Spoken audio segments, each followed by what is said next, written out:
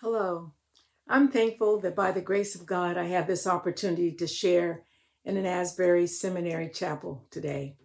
I want to acknowledge not only God's favor in my life, but our Honorable President, Dr. Tennant, any board members that may be attending or listening, certainly our distinguished faculty and staff, and I applaud all of our students who have braved these endeavors, particularly in this time, and welcome to all friends and those who are part of the faithful. Advent, that's the seasons that we are in, and it is a season that catapults us as believers out of our routine and ordinary time into a season of preparation, expectation, anticipating God's grace-filled promises to be realized in our life. We don't know exactly how God is going to do it, but we are confident that He has a framework and a history and a precedence for bringing in new possibilities and for fulfilling His every promise. Advent reminds us that not only did Jesus come, but it has a pointing to the future, which lets us know that that same Jesus, though not as the babe of Bethlehem, will come again. When I look at the landscape and the horizon, listen to the news, and see the inevitable signs of the pandemic all around, it's possible to refute that message of doom and gloom, not only because it's Advent now, but because of the ongoing sense that Jesus is coming again, and that every word that He has promised will be fulfilled. There is a traditional word from the Lord, that traditional in the sense that we often refer to it as part of our Advent narratives and passages. And then another verse, I don't know if I should call it a text, that I'll offer for your consideration that impressed me during this season. Beginning with Philippians chapter 1 and verse 6. I am confident of this very thing, that He who has begun a good work in you will perform it until the day of Jesus Christ.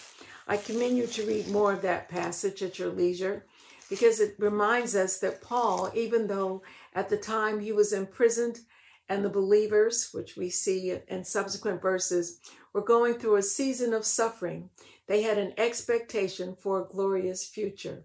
And so what I want us to share with in our lesson for a few moments is the fact that love will lift us. Love will lift us. The lift of love, in other words.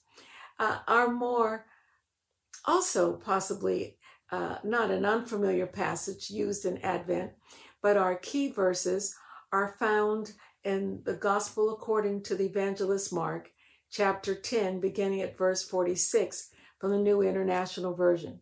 You've already heard these, and so I'll try to be fairly brief. But I want you to note the movement of the text rather than any 3 points that I would offer to you. Beginning in verse 36, it says, when they came to Jericho, as Jesus and His disciples, together with a large crowd, were leaving the city, a blind man, Bartimaeus, that is the son of Timaeus, was sitting by the roadside begging. When he heard that it was Jesus of Nazareth, he began to shout, Jesus, Son of David, have mercy on me. Many rebuked him and told him to be quiet, but he shouted all the more, Son of David, have mercy on me. Jesus stopped and said, call him.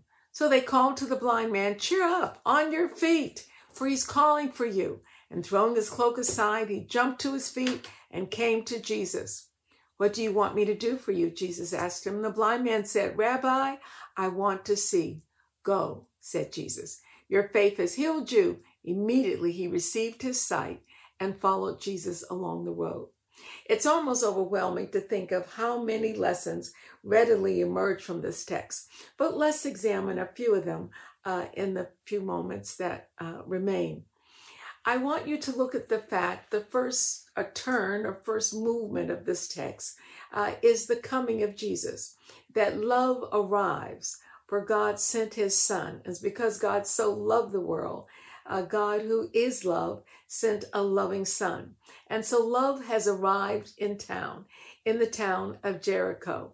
And there, Jesus with his disciples, it's just before they are leaving town, or as they're about to do so, they encounter a man without sight, Bartimaeus.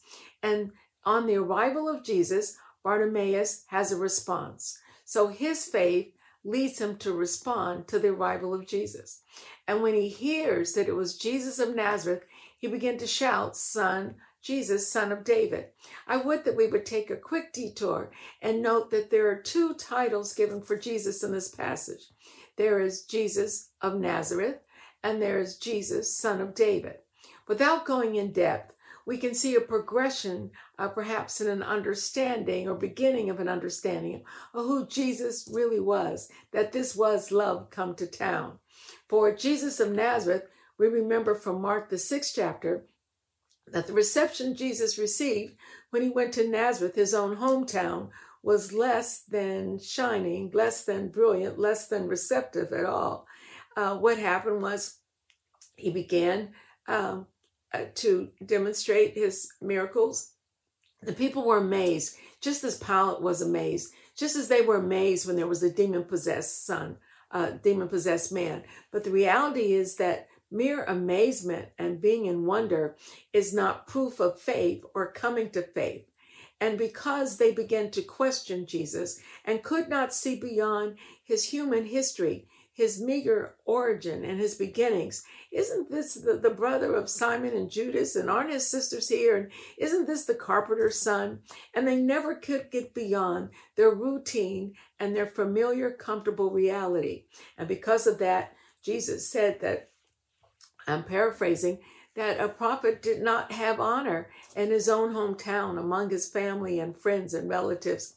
But he was not able to do any great miracles or many miracles there as he was able to do in other cities and other places. So this first acknowledgement by blind Bartimaeus, a man who we know by his condition, and we almost don't say Bartimaeus, we say blind Bartimaeus, is he recognizes that history. Perhaps he's heard of that history of rejection, of refusing to receive Jesus as he came to town. But he then calls him Son of David, which means that he recognizes that here is a promise, the promise that the house and the dynasty of David would be ongoing and everlasting. Son of David, he's recognizing the royalty of this guest, this visitor who has come to Jericho, to town. And he is recognizing his position, his royalty, the promise that had been made about the house of David. And most of all, he is beginning to recognize his presence. He's recognizing his royalty, his position. He's recognizing the promise that had been made and his presence. And so there is a progression there. But as Bartimaeus responds to the coming of Jesus, his reaction, his shouting out, his calling on the name of the Lord causes another response, and that is resistance. Jesus comes and there's a response. The response brings resistance. And this resistance is given to us in verse 48. It says, many rebuked him. They told him to be quiet. Now there's a time to be quiet, but this is not the time when quietness is in order, because Jesus has entered into his passion season, and there is no command that what is being done should be kept quiet and should be a hushed matter. And so actually, I'm sure he was not aware of it, but what Bartimaeus did was perfectly in order and in sync with the move and the plan of God. So there's been an advent. Jesus has come, and now he's being told, Bartimaeus, to be quiet. But what did he do? He shouted all the more. There was a cry from him, but it increased. There was a call from him, but it was magnified. There was a petition from him, but it was elevated. And it was, I would say, even exaggerated as he called louder and shouted the more. He said, Son of David, calling for that promise, calling for the one of royal position, calling for his performance that is known to be sure. Son of David, have mercy on me. No generic plea, but very specific. Jesus did what? He stopped. And it makes sense that he would, because when Jesus stopped, we easily enter into the text and we assume that not just his movement stopped, but the noise or the crowd or the comments of the crowd probably stopped.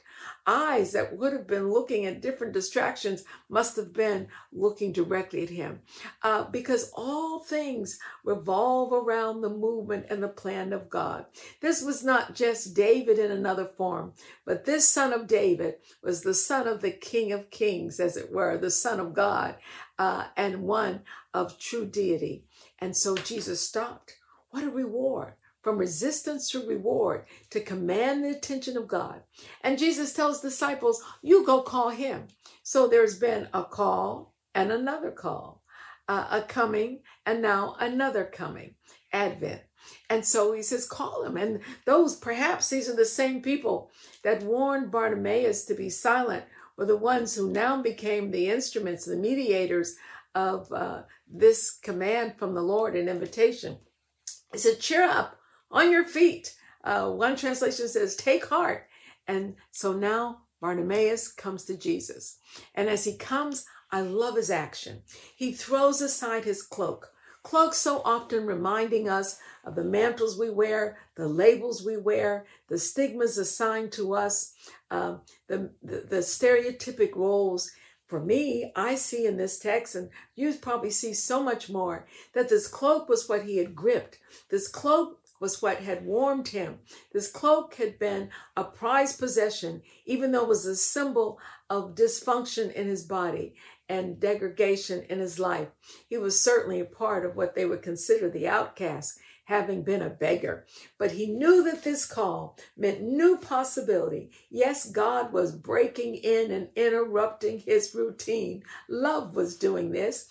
He took his old way and he tossed it to the side. And it almost surprises us because he jumps to his feet and he comes to the Lord, who asks him, what do you want me to do? And he says, Rabbi. It really means my Rabboni, my teacher. It's personal. You have come to me. This is God in our midst. He may not have had the full revelation that this was Emmanuel, but certainly he's making it personal. And he's saying, I want to see.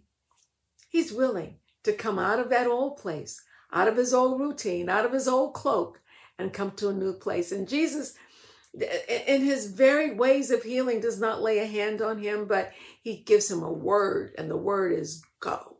And so he says, your faith has healed you. And I would doubt that maybe Bartimaeus became one of the ongoing regular disciples, but he certainly did join them now in moving out of Jericho and on the way to Jerusalem. This healing miracle, this ministry of Jesus in town reminded me of another frame. Actually, another song, two songs. One that I did not know personally, but in attending a Wesleyan conference some time ago, I was pleasantly surprised that there was a full orchestra on the stage and two opera singers. But the paradox is that what they were singing was not some classical oratorio, but it was a song of B.B. King's, When Love Comes to Town. Now, I had not known this song, but when I left, I went and looked it up online to see what the words were, quite sure that it really spoke more of a romantic love. But I found in and among those passages that which clearly pointed to the Lord. Bear with me for a moment as we talk about how love lifts us when love comes to town. It says, this was released in October of 1988, B.B. King. I was a sailor. I was lost at sea. I was under the waves before love rescued me. I was a fighter. I could turn on a thread. Now I stand accused of the things I've said.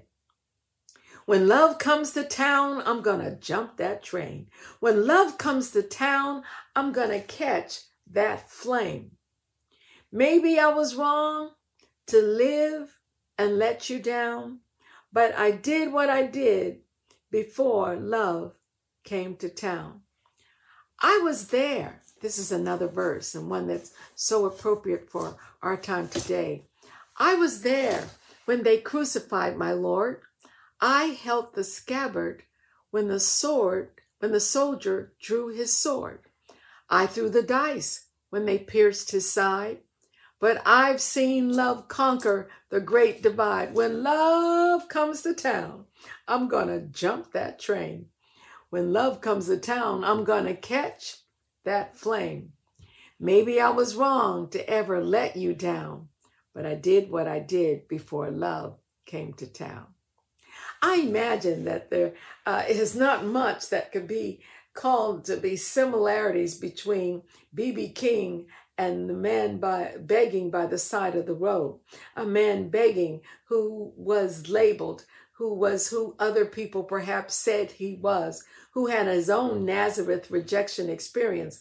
But I don't doubt that both of them, that there would be some insight if Bartimaeus was with us today and said, yes, love came to town and I jumped that train, as he jumped to his feet and as he called on Jesus, the Son of David, and as he received a personal blessing and healing, and as he was commissioned to go forward. I want you to know that love didn't just come to Jericho, but love has come right here where we are. Love has come. And it's good to think about jumping a train, not a one-time response, but moving on down the track of life and journeying with the Lord. And he's given us strength and energized our limbs so that we can be a part of what he's doing. Yes, love has come to town. And as the writer of these lyrics says, I was lost at sea, but love rescued me. I know by now a few of you who may be from my decade, it's ringing a bell. I grew up on a hymn that said I was sinking deep in sin, far from the peaceful shore.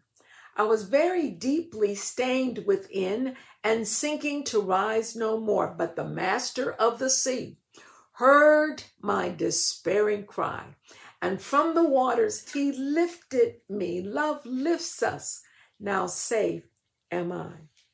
I was torn whether to talk about it was love that did the lifting, because it was love, but somehow I must mention faith, because love came to Nazareth, but it was not met with faith. It was met instead with fear and doubt and disbelief. So faith, and I invite you to remember these, faith overcomes the scandal of the ordinary. Faith overcomes the scandal of the ordinary. And then second, faith, as I stare at this text, is a long distance runner. It was good when Bartimaeus was by the side of the road begging, but it also is good as it ushers him into a new future. Faith is a long distance runner. And then faith is what equips that runner to overcome the barriers and to step out of a comfortable dysfunction into a new world. Faith overcomes the scandal of the ordinary. Faith is a long distance runner. It'll take us from here to there. And faith gives us courage to step out of the familiar into the unfamiliar, into the familiar that may have its own ills, its own noose, its own downfalls, into the new possibilities of Advent. What I really love about this text is how it is that Bartimaeus was consistent because he knew love had come to town. Oh, he didn't have the background and the bluesy sound of a B.B. King, but he had a sound that came out of the depths of his own soul. And as he cried, "Thou Son of David," he set the tone for what was about to happen. Because as blind Bartimaeus no doubt joined the crowd as Jesus made his entrance into Jerusalem, the crowd there began to pick up the same cry that had been the sign of the suffering heart and life of Bartimaeus. Who knows? But your cry, your persistent cry of faith and confidence in the Lord in the midst of what looks horrible on the landscape and the horizon, may set the tone and become the very theme and the words for the next move of God. For as they entered into Jerusalem, the crowds began to hail this one who indeed was a son of David. Love lifts us. It doesn't leave us and let us sink. Love rescues us, whether it's in the words of the old hymn, Love Lifted Me, or whether it was in the sounds, the bluesy sounds of a B.B. King, or whether it was sang by opera singers accompanied by a full orchestra, or whether it's you or whether it's me, and we're just talking together, giving faithful witness to the fact that when love comes to town, love lifts. Be blessed. This is the word of the Lord.